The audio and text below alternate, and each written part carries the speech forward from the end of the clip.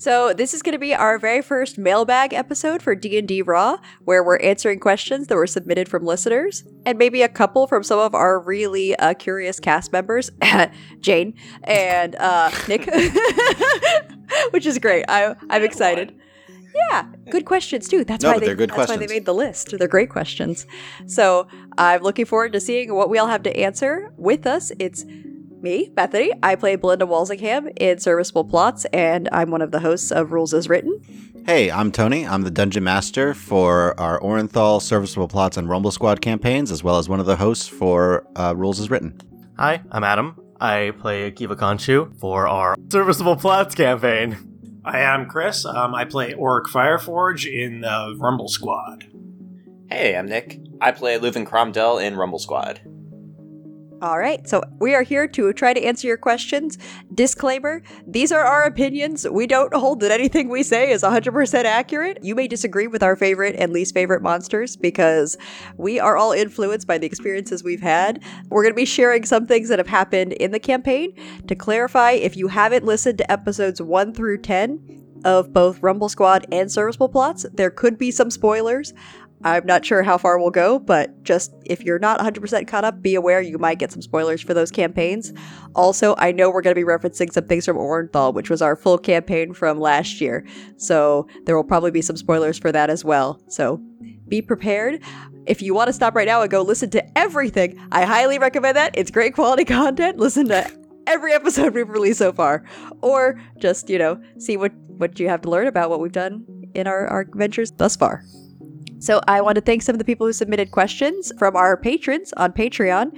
We had Gnome, Darkweezy, and Jeremy, who sent us a great number of questions I'm excited to answer. And No Avail, who is one of the members of our Discord server, also submitted some questions. So if you are interested in asking us more questions than what we answered today, you can tweet those to us at Rules as Written, or email them to dm@dndraw.com.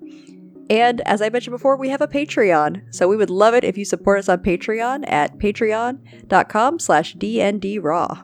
And don't forget to tune in to the end of this episode, where we'll be recapping episodes 1 through 10 of Serviceable Plots and Rumble Squad. All right, so jumping into our questions. I think we might start with one of the overall questions, which is really for Tony, which was, where did the inspirations for Orenthal and Ostia and the storylines come from? So that's really about everything you have released thus far as a DM. Yeah, that's a big question, and I was racking my brain quite a while for it, to be honest with you. So... Give us your secrets, Tony. Well... The overall world of Ostia kind of came about really slowly. I basically wanted 4 different kingdoms, mostly for the 4 major races, or rather for elves, dwarves, and humans, but I wanted to split the elves between high elves and wood elves. And the Ostia kind of slowly built from the basic storyline I wanted to do, which was the storyline of the deities kind of disappearing. The storylines developed a lot. Originally, I was like, I'm going to go because I like the Blood War, and Blood War is cool, and start to build something from there. Demons are cool. I know. As someone who's married to, I don't fully understand it, but I accept it. No, not because demons are cool, because the concept of the battle between lawful versus chaotic, I find much more interesting than just good versus evil. Because I'm like, the party will be an overall good party. My intention is that they will have to be heroes. On the balance. Good. On the balance. But the idea that they'll have to contend with forces that are lawful and forces that are chaotic, and sometimes potentially have to choose, make decisions based off of what side they'd lean towards, I find to be a little bit more interesting than just, here is a good thing and here is a bad thing. What do you want to do? So what you're saying is we're getting spoilers for what's coming. Nope. No comments on that. The spoiler is Tony's going to continue to make us make hard choices because... There will be times that the choices are easy and times that my intention is it will be a difficult decision that you may not agree with. Yeah, I don't think it's a spoiler to say there's some episodes that will be coming out for Serviceable Plots where Tony has forced us to make very hard choices, which is great for character building and emotionally very hard as players. But they create, I think, really good moments. Good storytelling. Yeah. Now, my inspiration for Orenthal was I had already established that there was going to be this massive cataclysmic battle that occurred across the continent So I started to build the capital from there. I already had a couple of general ideas on it. It was a primarily human capital, but a lot of mix of different races and ideas because they just slowly got support and gathered together. So Orenthal storyline overall, I was looking at it and I was trying to think like, I need something that is important, but not big enough that like, well, why isn't Thovin like just jumping in immediately? Well, yeah, how is this something that's going to be crucial enough for the player characters to make a meaningful impact on the world without it being like, but where are the real heroes? No offense, but we were not high enough level to tackle like. Yeah, where's the 15th level fighter? Where's the 20th level wizard? Said, where's the big cleric? Yeah, we're not Thovin. So great. Okay, if you haven't listened to Orenthal, sorry, that's a bit from Orenthal. We're not all in like a weird Thovin cult. Actually, wait. What are Are the we aliens really? from Toy Story? Hold on. We might also be the aliens from Toy Story who worship Thovin specifically. So I did not expect you guys to like fawn over Thovin as much as you did during that campaign. You made him everything, Tony. He's like, Apparently. yeah, he's like beautiful and flawed and tragic and really smart. And we were really into smart people. He's the main character. Yeah. Oh yeah, are we the NPCs? He's We're the the actual. NPCs here. His Yeah, the natural NPC lifespan allies. helps too. That's true. He lives a very long time as a high elf.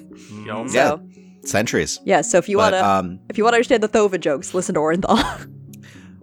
well, that was my big issue during Orenthal was I needed the threat to seem unimportant or to seem like what's something that like the major guards of the city wouldn't really pay that much attention to. And my thought is, you know what? It's only been a year.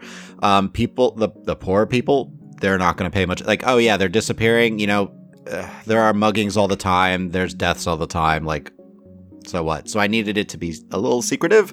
Hence, I was going through some things and I saw and of course, spoilers for Orenthal, the Mind Flayers Well, and yeah. Intellect Devourers. Yeah, I think part of it is also we want to do something different with the campaign, and we don't see a lot of like mystery themed campaigns. And I think you did a good job of, throwing us with some twists and turns and making us piece together the puzzle. So that was fun for us as players.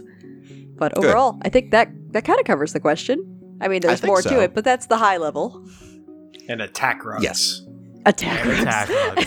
except rugs everywhere. except for it wasn't really an attack rug. It ended up being just a dead rug. Let us clarify. I was so ready for someone to run and step on that rug of smothering and just get immediately attacked. But no, fireball in the room, light the room on fire. Oh gosh, it's dead. Once again, proof that Fireball solves everything. This is It solves everything. Yeah, this is why Tony loves evocation wizards, right, Tony? Oh, yes. Sure, we'll go. Well, I love to use evocation Yes. wizards. But as a DM, you're like, really? again, they solved the problem with fire. Fine. Jeez. All right. So next question is one for all of us, which is, how did we all meet? Oh gosh, I think it's me. start with that, I mean, Bethany? basically, it's yeah, I it's have just- gathered us all yes. together. I think it's all have- your fault. Well, okay, so short version is, I met Tony, and, we've been together for almost 10 years now. Yeah. Rachel and I met through our program in technical communication at the University of Central Florida, which is also where I met Nick. And then from there, Chris, you kind of were part of the package deal with Rachel. It was really a bundled deal. Package deal. Buy one, get one free. Buy one, get one free. And then Jane was friends with Rachel online, so that is how Jane joined us. Adam, I worked with and recruited slowly into D&D. Hey, come play. Slowly. Okay, I brought you into one session where I was DMing face-to-face and almost killed your character. It was a real gradual progression It of was like, so gradual. here's your character. Don't you love him? Oh no, I almost killed him. Oops. And then we realized we used to be college roommates. Yes. Oh yeah, Okay. and then that was- plot that was twist.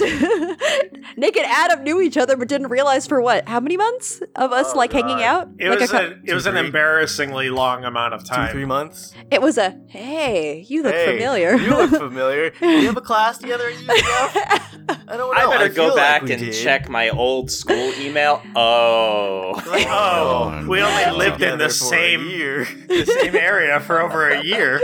We Yes. cohabitated, but I forgot what your face looks like. So, in a sense, aside from those of us who are couples, Nick and Adam have the most shared history, but didn't know it.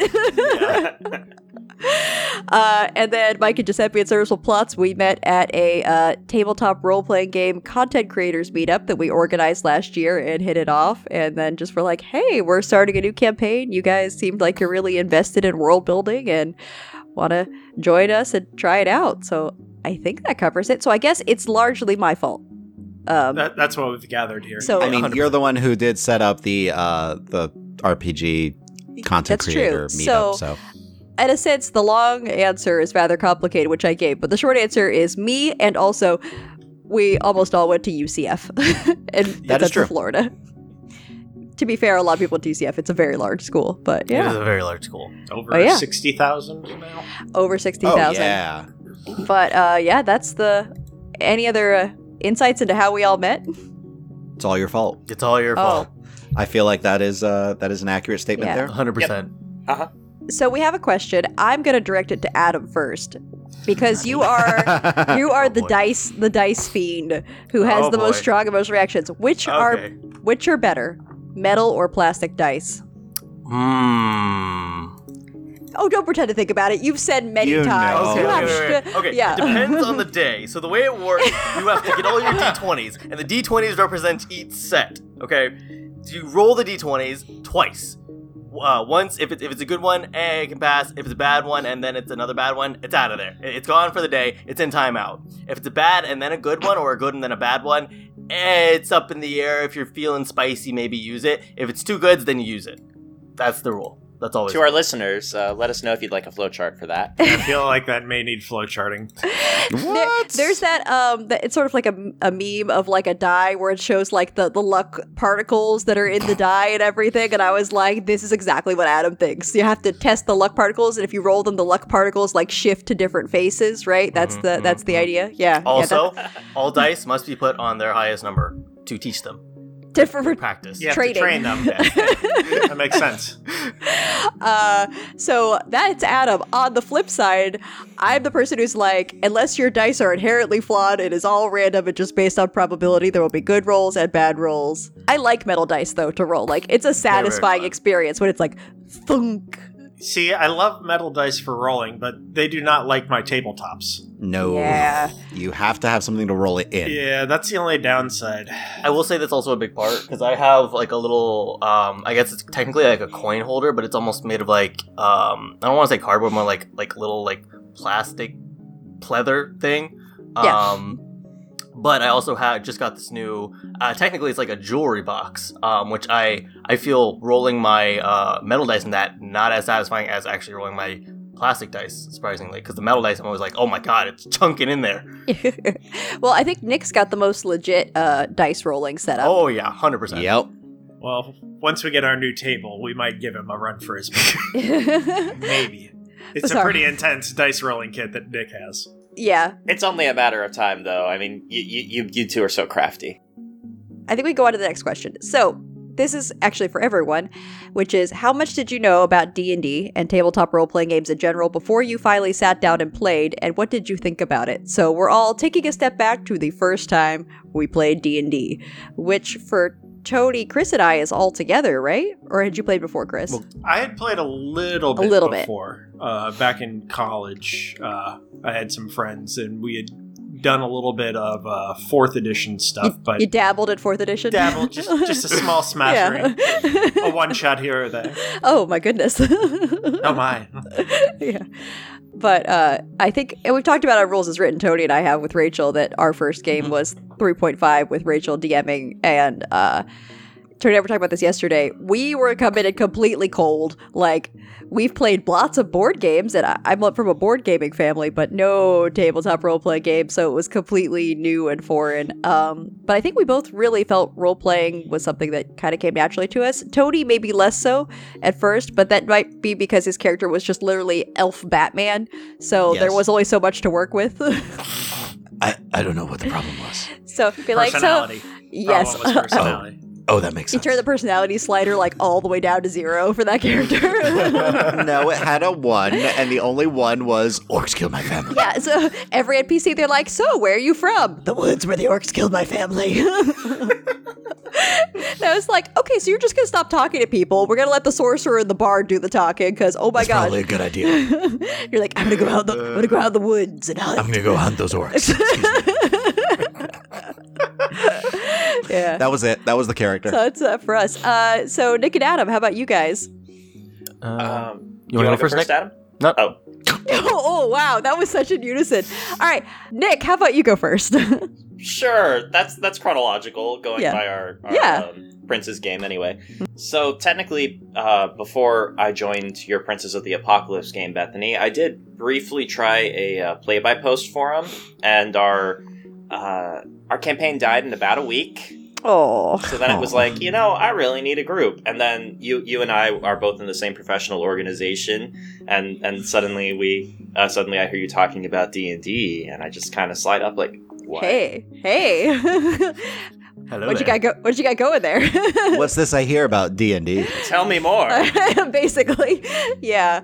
So I think it wasn't like I was actively recruiting you for my game. I was more just talking about it. You're like, I'm interested, and I was like, oh, well, why don't you come and try it out and see what you think? Because I was still pretty new to DMing at that point. I was a few months in, Tony?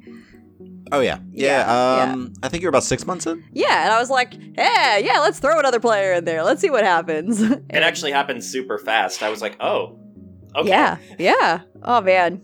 It was different times. Our schedules were so free. We weren't podcasting yet. And Adam, we briefly mentioned that I invited you and then almost killed your character. Yeah. So most of my background just is like general video gaming. A while ago, I started getting really frustrated with like all of my games with how limited I am to do stuff. So I was like, man, I remember playing D&D like maybe once when I was in like 3rd grade, but it was like a quick, oh yeah, just random dumb stupid kids doing dumb stupid things. So it wasn't actually any like organized. And then I was like, yeah, maybe I'll try it again. And so then at MegaCon, I tried a little. They were having Pathfinder, like little tiny Pathfinder one shots that lasted like half an hour. So I went to one of those and I was like, hey, this is pretty fun. Yeah. And then eventually I met Bethany. Who, Yeah. How did that even come up? We were talking about MegaCon, and you were like, oh, I played Pathfinder, and I was like, wow, Pathfinder is kind of like a brutal like first introduction because it's very crunchy as a rule system. So I was like, yeah, you should come play like 5th edition with us. It's way simpler, and you can enjoy some chaos because you're like, chaos. That's Adam's philosophy on gaming. Chaos. You're not wrong. Yeah. So I think that's kind of how a lot of these things, they just sort of evolved. It wasn't like, we didn't like recruit cast members in a really like specific way. It's more just like, hey, we're gaming together and see how it goes. Yeah. All right. So this question I think is easy / hard, which is, what is the scariest monster in your opinion and why? Because I talked about this yesterday with Tony, and this is in Tony's game when he was running Out of the Abyss. I was so happy with how this encounter played out. So for those who haven't played it, it's one of the 5th edition modules that takes place in almost entirely in the Underdark. So you're in like creepy caverns with like constant monsters. Almost everything's evil except for the flumps. Flumps are cute if you don't know. Like they're just these weird little creatures that are just like passively helpful. But we knew that there were going to be mind flayers, and we were coming up on this part where basically we were stalked by not just a mind flayer, but an Ulitherid, right? Am I saying that right, Tony? I believe so. Ulitherid is what we're saying, which we just called the Uber Mind Flayer, basically. To summarize what it is, an Ulitherid is a mind flayer that can become an elder brain. Yeah, so it's an elder brain in training, which is like, the big giant brain that all of the mind flayers worship. So it's kind of a big deal. And at that point in the campaign, we were not anywhere near high enough level to fight this thing. So we just were trying to like sneak around it and avoid it, even though it was like using its mental powers to try to detect us as we're skulking around with a party of how many NPCs? At that time, you had like 18. Like 18 NPCs, and I'm like, okay, children, single file. Oh no, you had left some behind, so there were 10. 10 at that point. But it was a big group, and my ranger who's leading the party is like, we are not equipped for this. We're just literally like people in the Underdark. I'm good at finding herbs and berries, like not fighting super mind flayers. So it was a lot of like really like clutch checks trying to just avoid this thing. So it was the scariest thing because we never actually fought it, because if we had, a significant number of NPCs and possibly party members would have died. And it was like sending creepy messages to us, like, yeah, like, I know you're here, sort of stuff. And I was like, it knows we're here. Yeah, Tony really enjoyed it. I love that encounter because from the mechanics perspective, it knows if a mind is near it from like 300 feet. Yeah. But they had such a high stealth roll that it hadn't seen them yet. It just knew they were there. Yeah, guys, do not underestimate the power of Pass Without a Trace as a spell. It is awesome. When you are sneaky and your party is not, you can make them sneakier. So that got us through. Really, that one spell. Also, that him knowing plus the project image spell. So he could appear in the rough area that you were in because he knew you were generally that's right. there. He kept popping and in. just talk to you. And like I kept saying, he's not looking at you, but he's just talking out loud. Yeah, he trolled us a lot. It was very scary. So that's mine. That's a long answer. So much but fun. We could give shorter answers too on scariest monster, player or DM side, I think. The monster that I think is kind of one of the most terrifying is Beholder. Yeah. Because of all of the different rays it has, and it can just stay at 120 feet from you and just fire and fire and well, fire. right, because it's all like saves. So unless you have a really specific type of character, you don't have a lot of saving throws that you're good at. So not usually by the time you encounter a Beholder, too. Right. So odds are you're not making all of these saves. Something bad is going to happen to you at some point if you are in the way of this Beholder's plans. Yes. That's why, like, one of my favorite encounters for you guys was in Out of the Abyss, where you fought the Beholder on a bridge over a massive 200-foot drop cavern. It was a classic catwalk fight from every action and sci-fi movie ever, where it's like, no, someone's been knocked off the catwalk and they're hanging. Yeah, its first move was disintegrating the bridge you were standing on. Yeah, yeah, Tony did not hold back. You dropped onto bridges below it, because it's like this whole crisscross web pattern of bridges. Yeah. But there was a point where some of you were about to fall 200 feet. Yeah. It got real close. So, who has an answer for this? My answer for scariest monster is very easy. Yeah. My answer is Tony / Uthal. Oh yeah. And I can plausibly say this. Tony as a player character was the scariest monster. The worst. Would you like to clarify that statement, Adam, a little bit? Nope, we'll leave it at that. An alignment shifted. Yeah, so Tony Fighter. in one of our campaigns was playing as a lawful good warrior / barbarian character called Uthal. Also, he has this sword that Bethany totally doesn't regret giving him. No, not it's at all. It's a Vorpal sword. I gave him the Vorpal sword. I thought he'd be dead by now. Mistakes were made. It was early in my DMing. It was like 3 years ago. But yes. So, we had to go get this item from this lich, right? And it was a Crown of Madness, right? Yeah. So then Tony, when we kill the lich, the crown's like, okay, let's go ahead and take over Uthal. And I'm standing next to him, almost dead as it is. And then Tony just gets his alignment shifted from lawful good to chaotic evil, right? Neutral Chaotic, evil. Neutral evil. Neutral evil. Sorry. Yeah. I say that because I'm like, oh, don't just slaughter everybody. Think about it. Yes. So that was fun for me. I almost died. Oh, I almost, I think I knocked you. I knocked Rachel unconscious. I know Sai wasn't doing great because he had also been revivified by this point. Been killed. I distracted Wayward by saying this is an illusion. Oh yeah, you lied to them. Because he hadn't seen it. He just came up and saw me with the crown. And I'm like, no, this is an illusion. Yeah. Duriax has the crown. And Nick did not metagame. No. And he would trust Uthal, my character, over Adam's character, who was brand new to our group. Yeah. How hard was that, Nick? Not to metagame. That was painful. It cut me deep. And then you killed most of the rest of us anyway in the non-canon battle royale that we did. So that was terrifying. Yeah, they've learned Doko against the super tanky, hardy Goliath fighter barbarian. The one who has resistance to all but psychic damage. I literally just hit under a rock. Oh, that's right. You dug a hole and hid. Pro tip for the battle royale: do not dig a hole and hide. It does not work out long term. I flew as high as the arena would let me go, but he still picked me off with his longbow. Yeah, that was tough. I think Rachel. Just because I'm like my plus to that is yeah. You guys were out, which is why we did a battle royale instead of a regular session, because we didn't want to continue the story without you. Yeah, so instead, everyone just killed each other, and they were like, Tony is terrifying. I mean, Uthal. Tony and Uthal, both terrifying. Don't go against them. You know which one that I really hated was those monsters in that cave that we fought the first session. Sturges. That's literally Sturges. What are they? A CR? I hate them. They're like a CR of like a quarter. A quarter. or a half or something. They're like Sturges are the worst. I mean, they're basically just like weird bats that, want to like, leech on you and suck your blood. They're not very tough. They don't have a lot of HP. But that whole encounter is the reason that we have the motto, do not yell into caves, right? Yes. This is true. This is very true. So how did that play out from your perspective, Chris? Oh my god. We were carefully approaching the cave, ready to investigate. Our other party member, Rachel, went to the mouth of the cave and went, hello! And then we got completely and utterly swarmed with Sturges. Surrounded.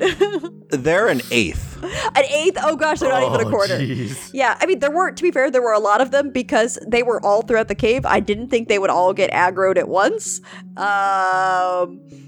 Yeah, it didn't go great. The party, it was almost like a TPK. It was like the second time I DM'd and I was like, what have I done? And then later I was like, no, they made their choices. One person made the choices. Yeah. Thanks for not telling me that house rule. I'm surprised I haven't done that yet. Oh, no yelling into caves? Yes, sorry. You know that's a me thing. Okay, well, it's not that's a campaign rule. But yeah, campaign rules, no yelling into caves, no javelins. No javelins. I await for Akiva to do exactly that. Yeah. I haven't gotten my hands on a javelin yet. I really just kind of have to second the Uthal thing. Yeah. You guys looked legitimately, like, terrified that not only were you all going to die, but that, like, Uthal would then go on and take over the world or something. It was like my second session, man. It might be part of the reason I took shield, just in case it comes up again. Just in case, yeah. And it might be part of the reason that Tony's character, actually you were just a fighter then, you went barbarian, right? So I had gone barbarian so I could reckless attack. Yeah, yeah, so. Well, there was also the fact that if I rolled a 20, they were beheaded. Yeah. So one question we got that I think was very interesting was from one of the new members of our Discord server who asked, do you ever base characters or NPCs off of your cats? Not all of us have cats, but I think pets is also fair.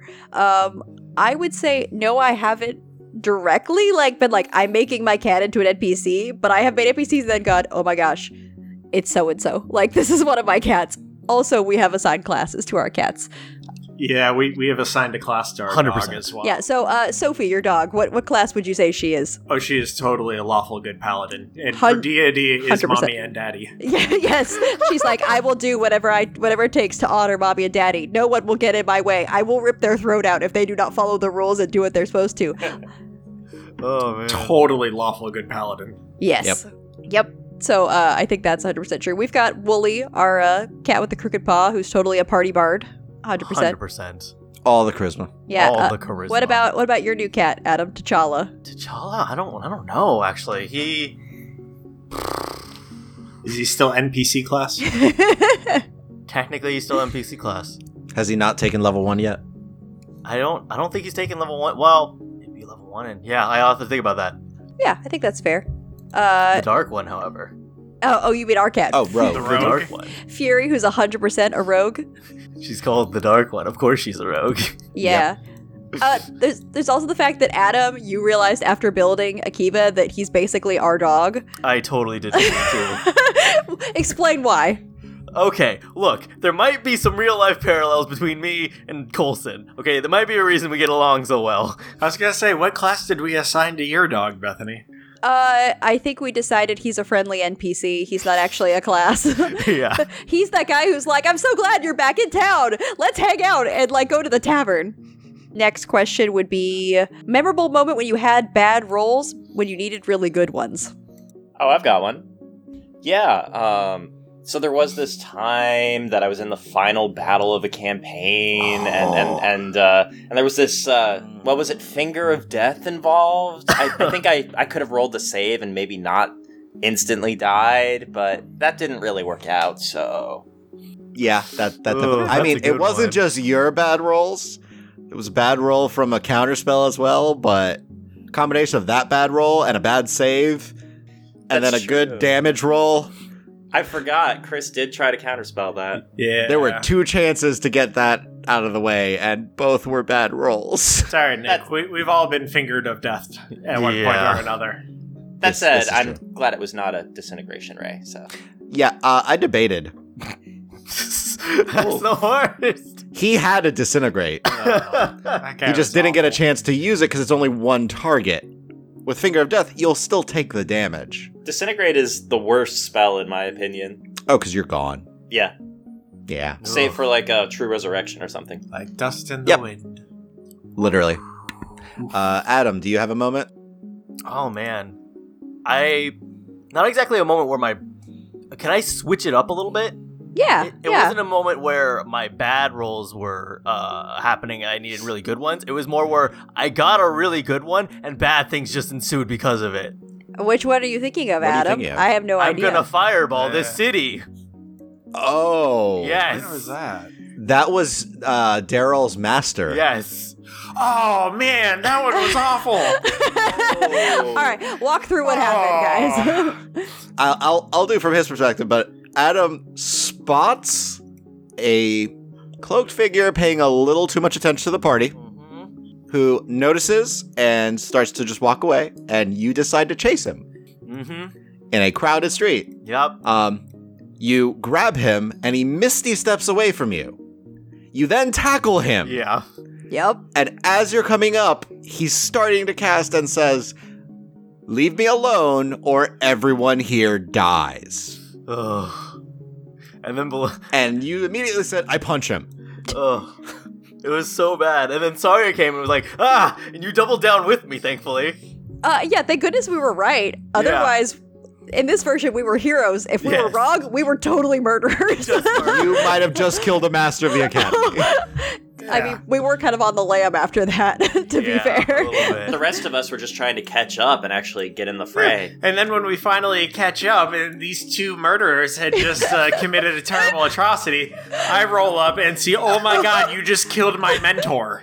Yeah. I don't even remember what I said exactly. I'd have to listen to the episode, but it was like no, it's yeah, like we were just like First, it was, "Daryl, I'm so sorry." Oh yeah, that's true. That's true. Yes, start with the apology. Strong start. And then it was like, in our defense, he had brain thingy. I did actually notice the brain. Yes. Yeah. Yes. Because it was sticking to Sildon's foot. Yes, had I not noticed that, it may have played out totally differently. Yep. So that was a moment where I half wish I hadn't rolled so well on the perception check. Yeah. It is both a good and bad thing But that you did. We did save all of those people, so Yes. we were heroes. However, I In the think end. he wouldn't have raised the city to the ground if we hadn't provoked him. Well, Not then. Yeah. well, you make a compelling argument, but we did the best with what we had. We did. So that's mine. Yeah, that was... Oh gosh, I was like half expecting you to die. Oh, so bad. No offense, but No, it was bad. The Intellect Devourer also almost ate your brain. Yeah. well, Anyways, Chris, Bethany, do you have one? I don't think I particularly do. Overall, I tend to do whatever I can to be able to manipulate my rolls, like taking the lucky feat and hoarding my inspiration until absolutely desperate. So I think I've had a few things. There was the time I burned all of my luck points. I was just about on to a say single turn. I used all three. It was a single saving throw, Yes. and it was you didn't know this, but No. your fighter had like touch the secret wall Mhm. to reveal a portal. Yep. And I just said you need to make a save, and you're like, this seems really important, and you rolled like a 5. It was a wisdom save, 7. right? And I was like, Ooh. wisdom It was a saves are wisdom bad. save. Wisdom saves are bad news. If it was like a strength save and he fails, I'm like, that's okay. He's got HP. But I was like, wisdom save. Oh no, this is bad. Okay, I'll give him one of my luck points. So what you wound up having like doing in the end, he also used his Indomitable. He used Indomitable. We rolled so many times to get this. It was a save. DC of either 19 or 20, Oh god. and he had to roll either a 19 or an 18 and up to make the save. I understand that feel. You got it. You Yeah. literally hit the DC. Yeah, it just because took it was five. a containment spell. Yeah, it took 5 rolls. He was going to be teleported into a tiny gem. Oh. No one's ever seen that No before. one's ever seen that. No. That's Not why like when a you week said ago. that, I'm like, I know what this is. Okay, sorry. Brief story from my Prince of the Apocalypse game that has been referenced already in our last session, which just happened recently. Nick's character was just tossed a gem with, well, not exactly an enemy NPC, but a hostile NPC. Like, this is your problem now. Here he is in a gem. You deal with him. Take him away. So, all right, we'll do some quick questions on the show. What recording software do you use? Audacity. We use Audacity because it's free and we all Yep. record locally. So whatever recording software we use, we all need it because we all are in separate locations. Yep. Well, Tony and I are in the And same house, but opposite sides. We use Google Hangouts for a backup. Yeah, Hangouts on Air is how we broadcast a private recording, so we have that separate for ourselves, and that's been pretty good. We have had to use the backup, maybe like 3 times, Tony? 3 to 4. 3 to 4 Yeah. times, Yeah. just in case. We've had some unfortunate issues with recording.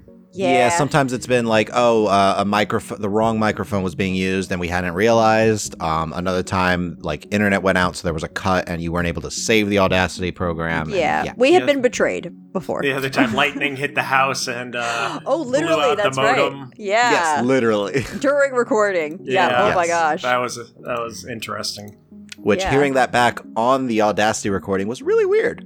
Yeah. I think there was a lot of swearing on our part because it was still recording locally. Locally. Yes. Yeah. Especially Rachel. was very adamant about that sound. I think Tony was Rachel like, swears oh. like a sailor. Yeah. Like, not just a sailor, like multiple sailors. Like, it's a whole bunch of curses, like overlapping voices, all just swearing together. It's a do not galley wanna- of sailors. Yeah. Yep. You don't want to be on the wrong side of that.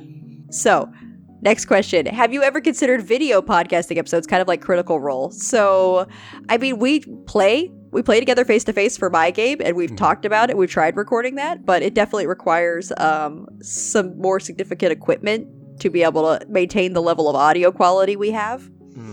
Plus, I remember the one time we did, I kept tapping on the table. Yeah, and I was like, Adam, because like in the recording here, click, click, click, click, click, click, click, click, click, I'm click, sorry, click. it's one of my ADHD ticks. I It's know. not my fault. But then we learned to give you fidget toys, Yeah. Quiet Yep. fidget toys. quiet fidget Quiet toys. fidget toys. Because we Not- made that mistake early on too. Yes, the fidget toy that I was like, Adam, it's rattling around Spin, inside my spin, brain. spin, I am spin. going to die. I think you have to think about a lot more when you're doing video because, like, every move, every expression you make is out there. And then you Yeah. have to wear clothes. Chris, we're all wearing clothes, just to clarify. So you think. I did just get out of bed. It might be pajama pants, but I'm fully clothed. It is close. Yes, that is close. That is true. I'm wearing a hat. Yeah, I think when we record our episodes, some of us are on webcam. I enjoy being able to see people's faces, especially Adam's face, because Adam's face shows literally everything he's I thinking. don't know what you mean. It's like I don't an open telegraph book. my emotions. Yeah, Adam's over there like bugging his eyes out. Also, it's fun when you're not in a scene to like communicate to the other players. who Through are- expressions. Yes, so we do lots of reacting to other things in serviceable plots when we're not in it. Adam and I are like,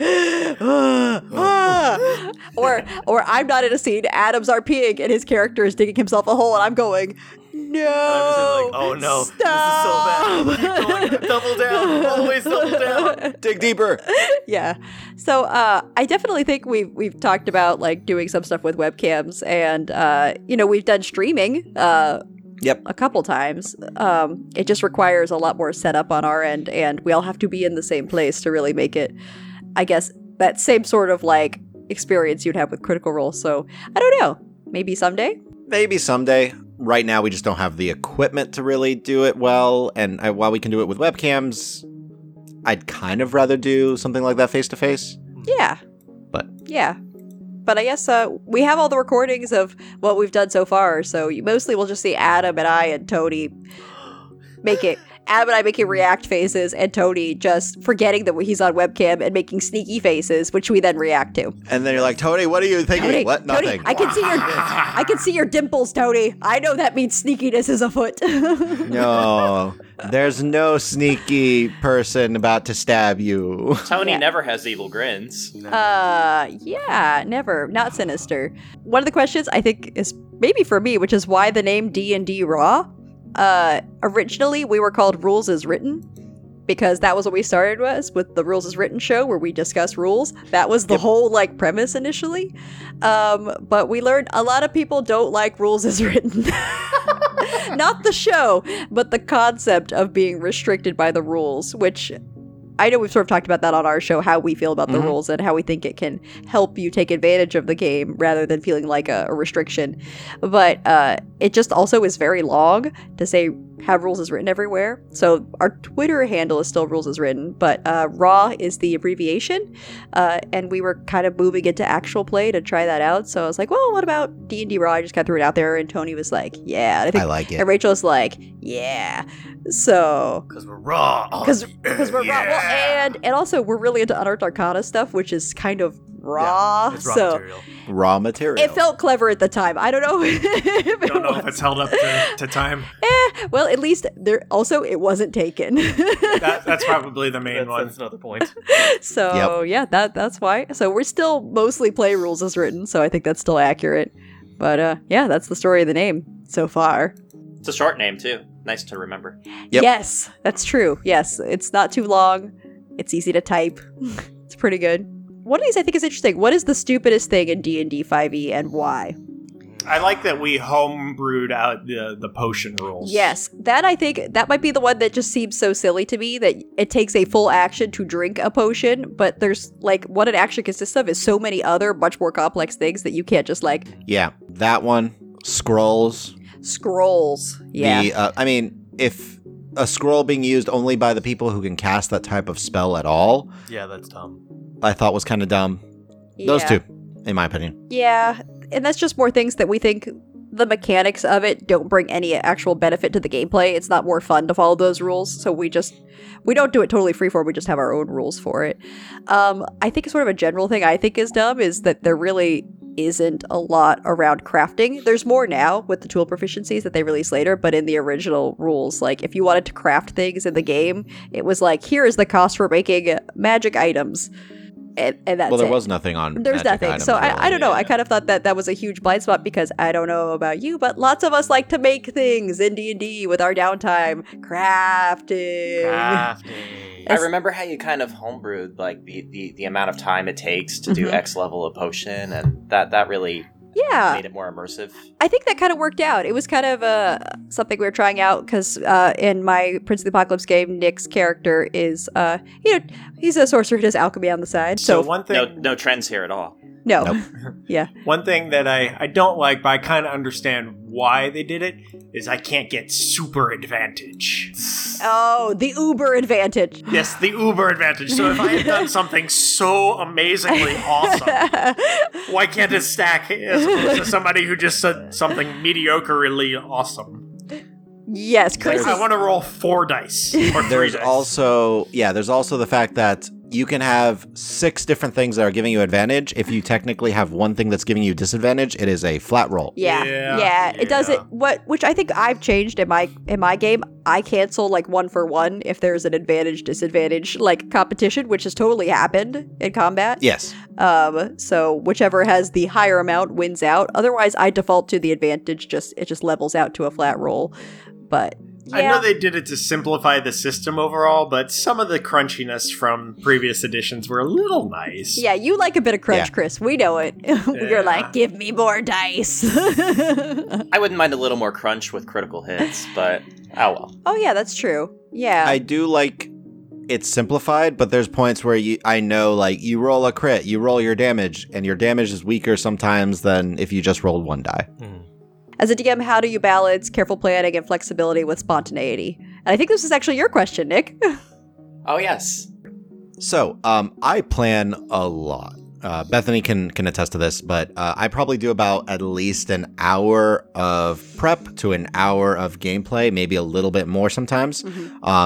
And usually what it is I'm just building out the area, and I'm seeing, like, okay, this is how he'll react if he does this. I create a branching path. Yeah. Now, a lot of times, you guys veer off course, and I try to prepare for that to a certain extent, and I'll be a little bit more, like, flexible on it, because I'm like, well, you chose something I wasn't expecting, but that is possible. So I want to say I'm probably like 60 to 70% planning, maybe a little bit more than that.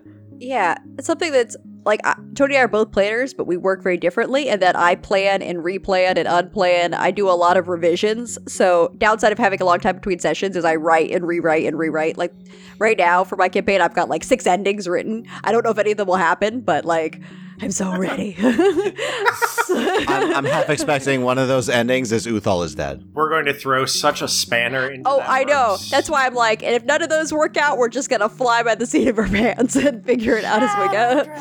Shadow Yeah. Dragon. Oh, God. okay. All right. So I like planning. I like knowing what's going to happen. Brief story from Prince of the Apocalypse that just happened last session. For a long time, since early in the campaign, when they met a attractive lady shadow dragon and a cool lich, some of the players, Rachel, have been totally shipping these characters. They've never met, but she's like, but think how cool. Like, they're both, like, quiet and reclusive. They don't like going out. They're both, like, really powerful and maybe a little creepy. Like, they would totally hit it off. Like, Really, they we just want Draco Lich babies. Draco Lich babies. Basically. So that's something that's just been, like, a running joke for, like, 3 years. And now that they're near the end of the campaign and they're going to, recruit some allies, I had a story reason for why the Lady Shadow Dragon would be trying to meet up with the party. So she's like following along, in her drow form rather than being in her dragon form, because that will attract attention. And the party is meeting with the Lich, except for the rogue who's skulking along behind doing the rogue thing. And I was like, this is going to be so great. There's going to be like this awkward meet cute with like the Lich and the Lady Shadow Dragon. It's going to be like awkward, but it'll be really funny. And I'm like geared up in my head for like this like kind of like cringe cute scene. And then what happened, guys? Okay, we knew we were being fairness. followed, and we had someone we were talking to get power word killed. Okay, that's Previously aside, in but the that's aside the encounter. point. Yes, you knew that you were being trolled by the God of Lies with murderous intent. Yes, that is a rogue assassinated the dragon It was like 80-something damage, just for Yeah. reference. yeah, she for one In a hit. single hit, yes. Yeah, she just sneaked up and like stabbed her in the back without knowing who she was at all. They just knew she was like a robed figure. One And time you indulge us. I was like, hold on a second, guys, as I'm like flipping through, pulling up her stats, because I had them somewhere in a folder, but I didn't think I'd need them. And they're freaking out because some of them thought that it was a different, like, friendly NPC that just got stabbed, like Tony's character's fiance, who's known for being sneaky. Another layer, the knife used was a 9 life stealer, so if it brought the HP to 0, that person's soul would have been stolen. Yes.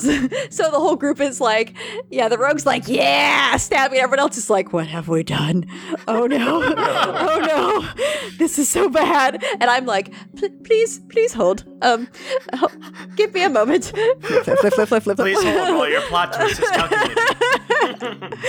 Yep. And then she's revealed, and they know that she's an attractive drow. They're like, we don't know any drow. And then she starts transforming to dragon. They're all like, It's like, oh no, we know this drow. Never mind. Yeah, so And you Bethany- ended the session right there. well, which it was on time. That was the scheduled time to end. But I was like, this is a good moment to end. It's a good Yeah. cliffhanger. Yeah, it's good. You'll be really excited next session when you have your options to fight or talk down a really Talk down. angry shadow Talk dragon. down. We need Yeah. allies, not enemies. So that's a prime example of Bethany planning A through Z, and we whip out this Egyptian hieroglyph. And I'm like, what? Didn't plan on Cyrillic? stabbing. It was a good session, but at the end I was great session. oh my gosh, I forgot to breathe a little bit. Oh my gosh. Oh, what's gonna happen next time? I don't even know what's gonna happen next time. I'll try to plan. So If we have to fight, we'll fight, but we need it. I guess it's Anyway. Tony and I like to plan but be responsive. So, favorite monster. So, I did have one of the questions. What is your favorite monster, either that you fought or that you played in the campaign? Does anyone want to jump in, or? I think our fight in the Podcast of Foes episode we did was really interesting. Just that invisibility aspect to it. That Yep. one was fun. I did enjoy that one. You know that who was- I hated that we fought not What's that? too long ago was that was the one shot that we did. It was that spidery. the enemy. Star Spawn Mangler. Oh. That guy was awful. So many Yeah. arms. Yeah, he can do this and it recharges. Part of the problem is it recharged every other round. That was But he can mean. attack with all of his arms as an action and then move away without attacks of opportunity as a bonus action. That one wrecked me, man. Yeah, it hit you hard because if it surprises you, it has advantage. Yeah. Yeah, it hurts. It hurts real bad. Yeah. But I'm like, I want to test this thing because I may or may not use it in the campaign. Probably not, but let's see. Oh gosh, they're dying. I've done a lot of it. You know what? I've got to say for Orenthal, the Alhun. I like intelligent enemies.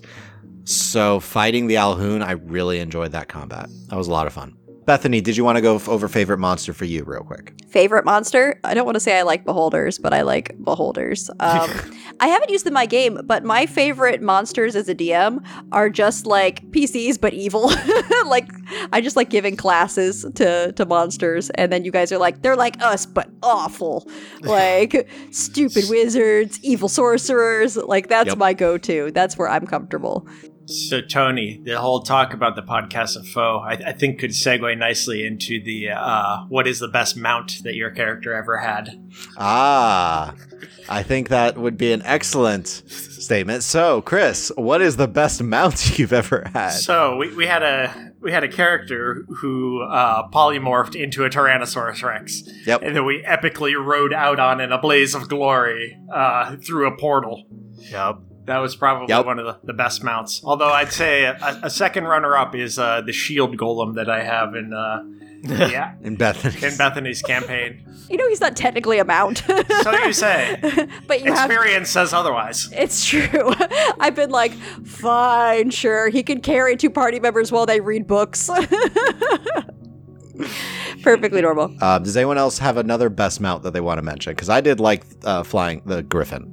I haven't had that many mounts. That was really the only one for me, and that fight was Yeah. terrifying because Yeah. losing your mount means you're gone. You fall. Yeah. So do we want to do dumbest monster? Because I've got mine. I can Yeah, make go for it. quick We'll do story. dumbest monster. zombies. Because I think I remember this. yes. I know this story. It was very early on in running Prince of the Apocalypse. You go into a creepy necromancer's lair. There's some zombies, and the way the book has it, the zombies are like up on a ledge, a couple of them, and they like jump down. And my zombies were like, "Blah," and jumped down and instantly died. Like, well, that was anticlimactic. And you guys like walk into the cave, and you're like, oh no, zombies.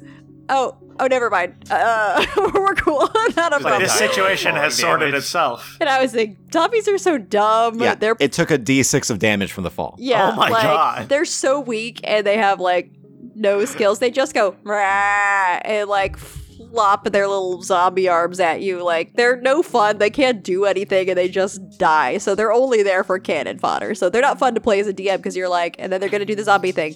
Rah. Shamble up 20 feet. They miss. Take a swing. Or they're just gonna fall to their death. Whatever. It was probably for the best. So that's mine. Dumbest monster, zombies. Oh, I don't like bandits. Just standard bandits. Just a standard bandit. I just don't. Like, they're, like, most of the time, one hit, they're dead. And is that because Rachel's character will try to recruit them and get them jobs and like don't fight the bandits. They just need better employment options. You need to get them a home, get them work, and they will leave that bandit life behind. No, actually, you know what? I know what this dumbest monster I have. I'm trying to remember what the exact name of it was, but it was the devils that you fought in Justice Crew. The super fat, blubbery, like Oh, the gross ones? Yeah. Yeah, they were the 'Cause- podcast of foe. Like, as I was, like, running them, like, oh, this will be interesting. Cool, you guys slaughter them because you could stay at range, and, like, they're just, where are you? They're We have a gross. like a 20-foot Oh. blind sight, and that is all. Yeah, so we just were like hiding from them. No, I threw in the holy hand You threw grenade. And then the grenade. holy hand grenade took care of it. Yeah, that's what it was. Yeah. Oh, that was I mean- great. It was great for Chris. That's why I'm just like, Shit. cool. Even their cool thing that you get stung by the flies around them and start, like, getting poisoned isn't working because you guys are rolling well. Yeah. Great. All right. What's your favorite character that you played in the podcast or elsewhere? Oh, this is a tough one for me. I'm torn between two. It's Chet. Just Well, kidding. that is Chet. Well, so that is one of them. Chet. Because it was supposed to be like a super annoying character, but it just ended up being super endearing. Yeah, you Yes. made Chet to troll us. I know it. You're like, he's a bro who likes to fight things. And we're like, oh, that sounds awful. Then we're like, you know what? I'm kind of digging it. Chet. But in doses. Yes. Yeah. If you want to hear Chet, he is in our podcast of foes one shot that we Yeah. did that is on our I- feed. I think Chet is best relegated to the realm of one-shots. Yes. Any Yep. extended exposure to Chet, I feel, would be detrimental to people's health. Yeah, that's probably true. It'll slowly sap your brain. Yes. Jet exposure. So Yes. are you willing to say Chet for now? Chet Chettington. Chet Chettington. Chet Chettington. Chet the third, right? Because he's been through... Well, was there's- he the, he He's was been the, two iterations. There's of two this man. different Chets, yeah. the lineage of Chet.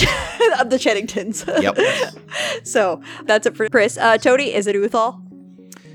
Yeah, if- it's got to be Uthal. Yeah, if you say otherwise, I'll say you're a liar. I know how much you love that character. well, okay. I mean, Uthal I based off of Full Metal Alchemist's Major Armstrong Yes. initially. Yeah. So, perfect physical form. Oh, so much flexing. He became more than that, but yeah, no, Uthal's my favorite. Yeah. Adam?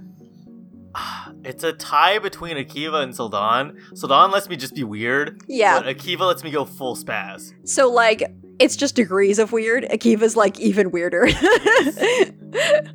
Yeah, I like both of the characters. They do have some similarities, but Akiva's definitely weirder than Sildan was. Because, like, hi, not only am I not from this town, I'm not from this plane. Hi! Hi, I'm a death elf. I was banished by my people. Stop telling people that, man. You gotta stop telling people. It'll clear everything up, man. Don't worry. No, They're no, it they won't. seem nice. They're friendly. They'll trust me. They don't trust me. Why don't they trust me? Why? I don't understand. Because you told them you're a death elf and you got banished, and you're not here to watch anyone die. It's not a good story. Each of the campaign length characters I've done, I've taken increasing amounts of risk as I've gone on, and I've got to say, Leuven is risky and kind of terrifying to play, but also I'm having so much fun with him, and Yeah. I just look forward to seeing how he develops. Yeah, he's got a lot of room to grow. I'm curious who Leuven will become over the course of the campaign based on events. So far, he's had some exciting near-death experiences in the course of, like, a few days of real-world time, or in-game time. Yes. Yeah. We'll just wait for the PTSD to set in. Yeah, oh no. Punish Leuven. Rumble Squad takes a dark turn. You thought Leuven was happy-go-lucky. Why? He's like, I've Of seen one day. things. I've seen things. I never asked for this. So, like, Orcs killed my parents. for mine, I have enjoyed every character I've played. I regret none of them. They're all obnoxious in their own ways. But my favorite is the one I played the longest so far, and that was in Tony's Anonymous campaign. And that was Ara, my drow ranger with a noble background, who started out as a super snob. No, don't just say ranger. I'm sorry, Ranger, Rogue, Fighter, Cleric. She started as a Ranger, and then Tony let me multi-class the heck out of that character because every NPC who had class, I'm like, teach me. I need to learn. I need to survive. I don't want to die in the Underdark. Everything is trying to kill us. But yeah, I liked her. She was snobby, but not actually mean. She just was quietly condescending, and she got better over time, over the course of years, and grew into a leadership role, and kept everyone alive to spite Tony. I mean, that was me, but, you know, also the character. So, I miss her sometimes. She was a little bit meaner than Saria was in Orenthal. She was also a monster. Well, who is a monster? All my characters are monsters, Adam. You have to understand this. I don't play characters who aren't monsters quietly. They seem something on the surface. From the background, they're like, I will kill everyone to achieve my goals. But we're friends. It's really That's just good, right? Bethany. It's me. I'm ruthless quietly. Quietly? Shh. they don't know Sometimes that. not so quietly. Okay, fine. Sometimes it's overt. I switch it up. But yeah, that's my favorite character so far is Ara from Out of the Abyss. But I like Belinda. We'll see where she goes. Like Nick, I'm curious where the adventure's going to take us. I think I'm going to go with the questions that are about upcoming plans. One of those is not a question, but I wanted to share that we will be at Gen Con. Yay! If not all of us, most of us. So if you are going to Gen Con, follow us on Twitter. I'm sure we can arrange to meet up somewhere. We will be going around playing games, watching people play games, talking about people playing games, and then buying games at the auction. Right, Chris? Oh, yes. I love the flea market of games. Yes, it was awesome. We spent forever there, long enough that Rachel was like, please let me leave. I'm so done here. Chris and I are like, more deals. More bargains. Although we did get some for her, so I think Yes. she kind of quiesced at the end there. Yes, it worked out. So we will be at Gen Con this year, so that will be fun in Indianapolis. Yeah. One of the questions about upcoming plans is how do you plan to evolve the show? I think this is something Tony and I have talked about. The short answer is we would like to release more content because we have a lot of content, but it's finding the time with our full-time day jobs to also make time for podcasting. So having the Patreon and having that support has been helpful. Yep. I think it's more just trying to expand what we're doing in the world and doing new things. And we've always enjoyed doing Rules as Written, but that's kind of been going in a slightly different direction to more of a DM advice show. So that's kind of been an evolution. And having the two parties in the world was a change, but I think that's been fun to see the completely different styles of play in both groups. Yeah. Serviceable Plots is like, let's talk about trust. And you guys are like, let's go chase a monster into a woods in Rumble Squad. We're very drama. Forge all the things. Oh, yes. Much crafting. You do a lot more crafting than we do. Surprisingly. Another question is about changes to Patreon rewards. I think we're actually good for right now. We would love to have more support from more patrons, and then we would maybe reevaluate. But I think our tiers have been providing a nice range of options and definitely things that we have made sure we can follow through on, because if you guys support us, we want to make sure we're giving you back what we promised, which is... And the more support we get, the more we might be able to do. Yeah. So I think that's been really good. And one of these was questions, any ideas on merch in the future? This is something we've talked about. We have like our D&D Raw t-shirts that you can get on Teespring, but that's mainly just something that we're going to use because then at Gen Con we can wear our logos. You can find us. Yay. But otherwise, I think if it worked out financially, we definitely would love to do some more art and stuff and doing that with merch. I know Jade has wanted a Roll for Swoon shirt because of go back and listen to Orenthal. So maybe some of the fun things that have come up. Some no specific plans in the works beyond what we have right now, but definitely something we've talked about. I will keep joking about a woolly calendar. Oh yeah, a calendar of my cat. One thing I would like to do if I get some more free time is if we wanted to do any branded, like either 3D printing stuff or CNCing, laser there you go. cutting. Chris has the equipment. All the tools. Yeah. So maybe that's something we could do as a Patreon reward at some point, or as merch. So I guess let us know if anything we have said sounds interesting to you, or if you have other ideas, because we're kind of just figuring it out as we go. We're just trucking along. Yep. Mm-hmm. Yep. So a couple of things I wanted to mention before we wrap up the mailbag episode. One is, going forward, we're looking to do things in a more audio drama type of style. While we're still keeping the aspects of the game like you're still sitting with us at the table, we are just fast-tracking a few decision-making things, as well as removing the sound of dice rolls. We would still like to keep the numbers and let everybody know what was rolled and what the amounts are, because I like that aspect of the game, and it's always something I like looking for in other podcasts. We do want things to definitely have a more audio drama type of feel to it. So adding music in the background, adding sound effects is definitely something we plan to do more of going forward. One other thing that we will be doing, and something coming up soon in Serviceable Plots, is we will be having guest stars jump onto the show. People from other podcasts that will be jumping on to assist the party, most of the time, in some way, shape, or form. It's something that we're looking to do more of, and something that I think could be a lot of fun going forward as we bring in guest stars as guest characters into the world of Ostia. So look forward to that going forward as well. But beyond that, I think we're all good for this mailbag episode. And now we'll be doing a recap of our two actual play campaigns, Serviceable Plots and Rumble Squad. So first, if you haven't listened to episodes 1 through 10 of Serviceable Plots, here's what has happened so far. Scriv and Belinda arrived in the town of Aspenbrook, so that Scriv could play a friend of his father's, Elizabeth Cornwallis, in a game of Cataclysm. Meanwhile, Akiva and Valen were arriving in the town of Aspenbrook, having heard of a job opportunity but managed to deal with some bandits along the way. As the two pairs were given the chance to meet, Elizabeth informed them all that there was a cleric coming into the port city of Amaran, who claimed to have important information. They were to go to Amaran, collect the cleric, and bring back the information. After some haggling over the terms of the job, the party agreed to work together and made preparations to set out the next day. The party made the 10-day journey from Aspenbrook to Amaran, getting to know a little bit about each other along the way. Then, after 10 days of meditation, contemplation, sparring, and games of Cataclysm, they finally arrived in the port city of Amaran. From here, they began making their way over to the Thistledown Inn to find a place to rest for the evening, and stopped off in the market for some delicious fried fish, where they learned they needed to speak to Constable Olga in the port barracks if they wanted to learn any information about the cleric that they've come to meet.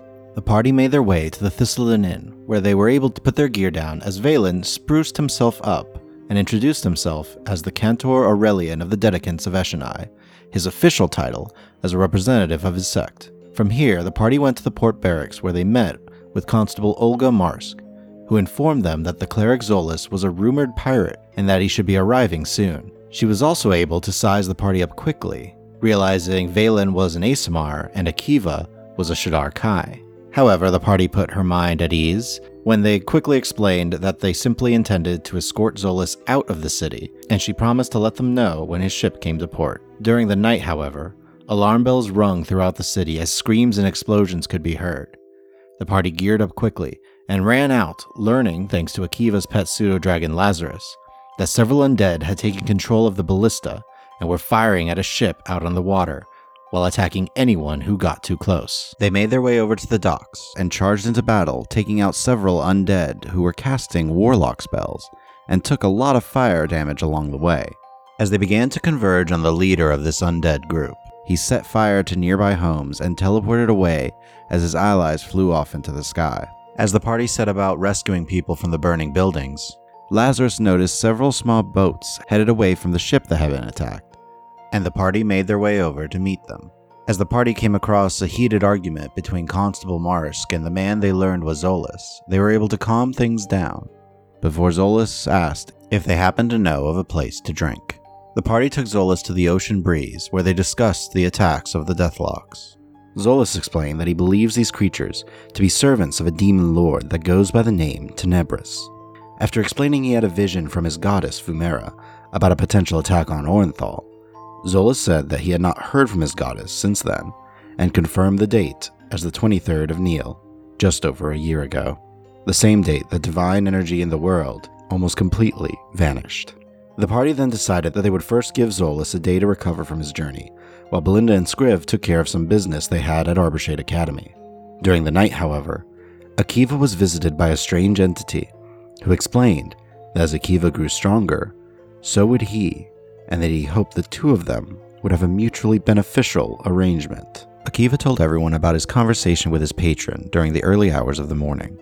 There was great concern over this, as there was some definite sinister tones to the patron's words, as Belinda herself saw with her mind meld ability.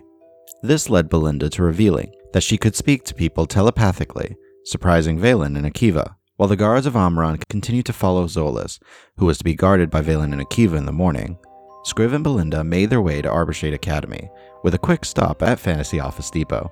After a brief meeting with the headmistress, Zinevere, the pair met with the divination instructor Horgen, who inspected an amulet Scriv found, and suddenly spoke in a voice that was not like his own. The party began attempting to understand the prophecy that they heard from the divination professor of Arborshade Academy. Uncertain of what to do next, Akiva and Valen toured Amaran and acquired several items of interest. Meanwhile, the group spoke of their next plans, and Scriv returned to the academy to reacquire the amulet that he had given Horgen to study, since he and Belinda were not sure if the item was safe here. Finally, as the party was keeping watch, Akiva heard a familiar voice call out to him during the night, warning him. The party left the city of Amaran and began their journey back to the Vremer Empire and on to Orenthal. With the prophecy set aside for now, they came across the Red Sash Bandits, who remembered dealing with Akiva and Valen before. While Belinda caused their leader to have a migraine, She and Valen worked together in order to convince the bandits to leave a heavily wounded Githzerai alone. After healing their new traveling companion, Doc, he told them that demons were running amok across the plains and that he was here to warn whoever he could. The party decided that they would bring Doc along and try and get him to people who could do a lot more with the information than they could. As they arrived in the town of Faravale, while Valen, Doc, and Zolas went over to a shrine of Vumera, Scriv, Belinda, and Akiva went to get them rooms at the inn, where they met an old blind woman, who upon first speaking to Akiva asked him what he was doing on this plane.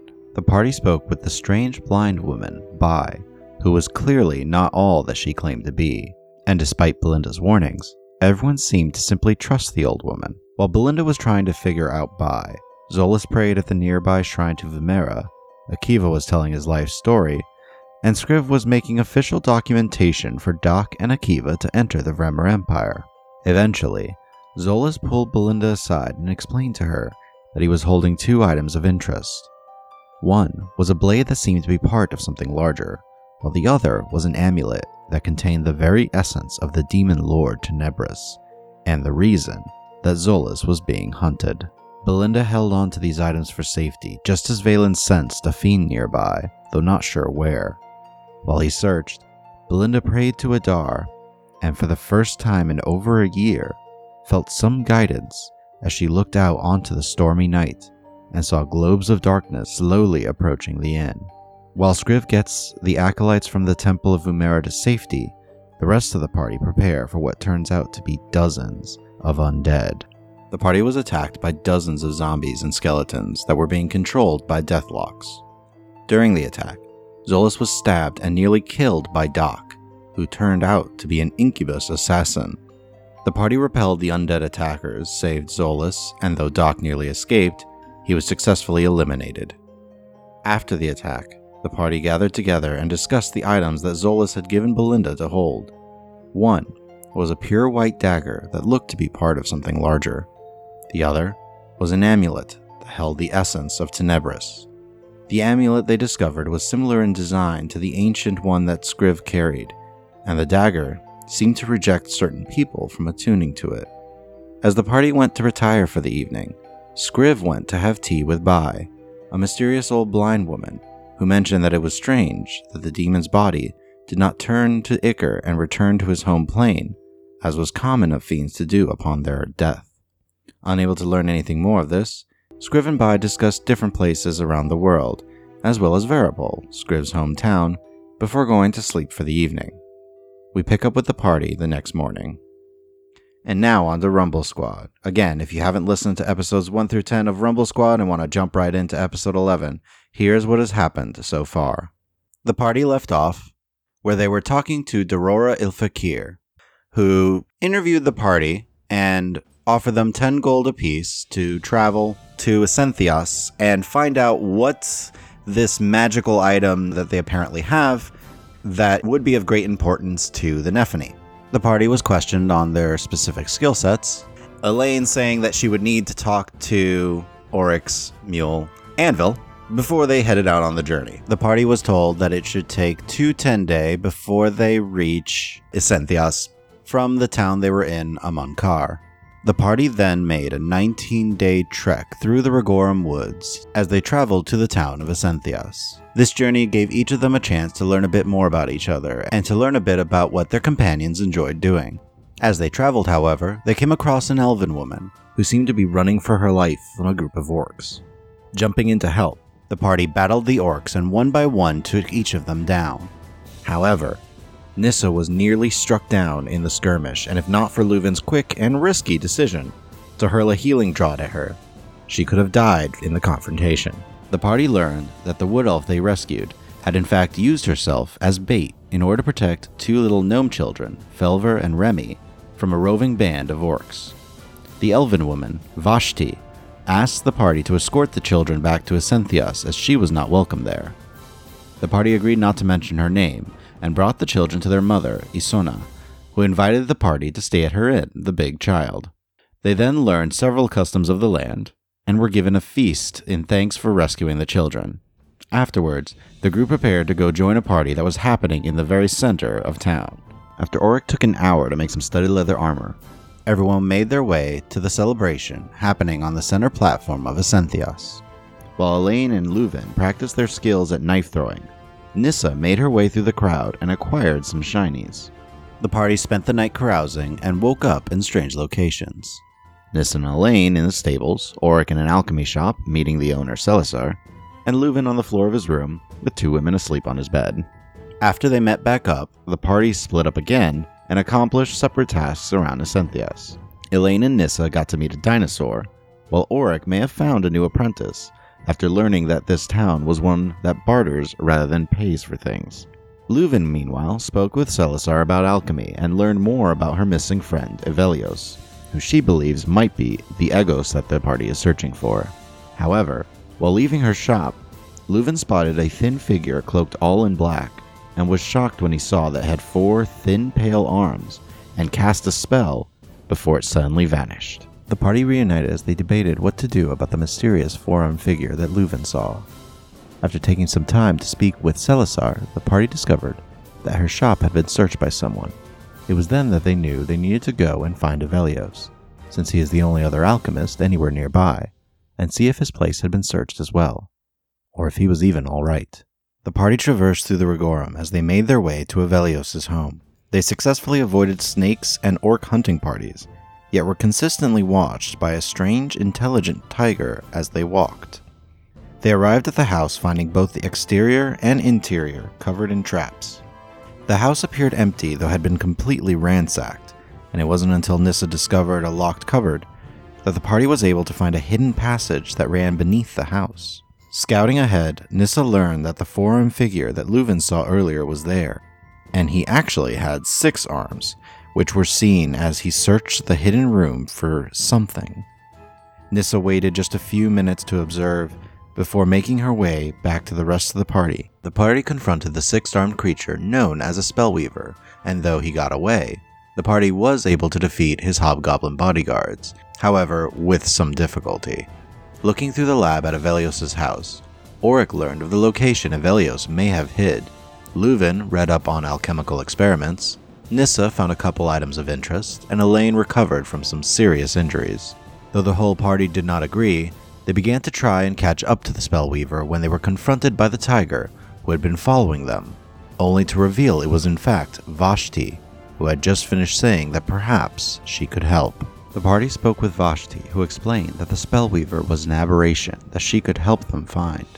As she escorted the party to the edge of her territory, she warned everyone that they were entering the lands of the Lady of Spirits, and that they should not harm anything natural within her realm.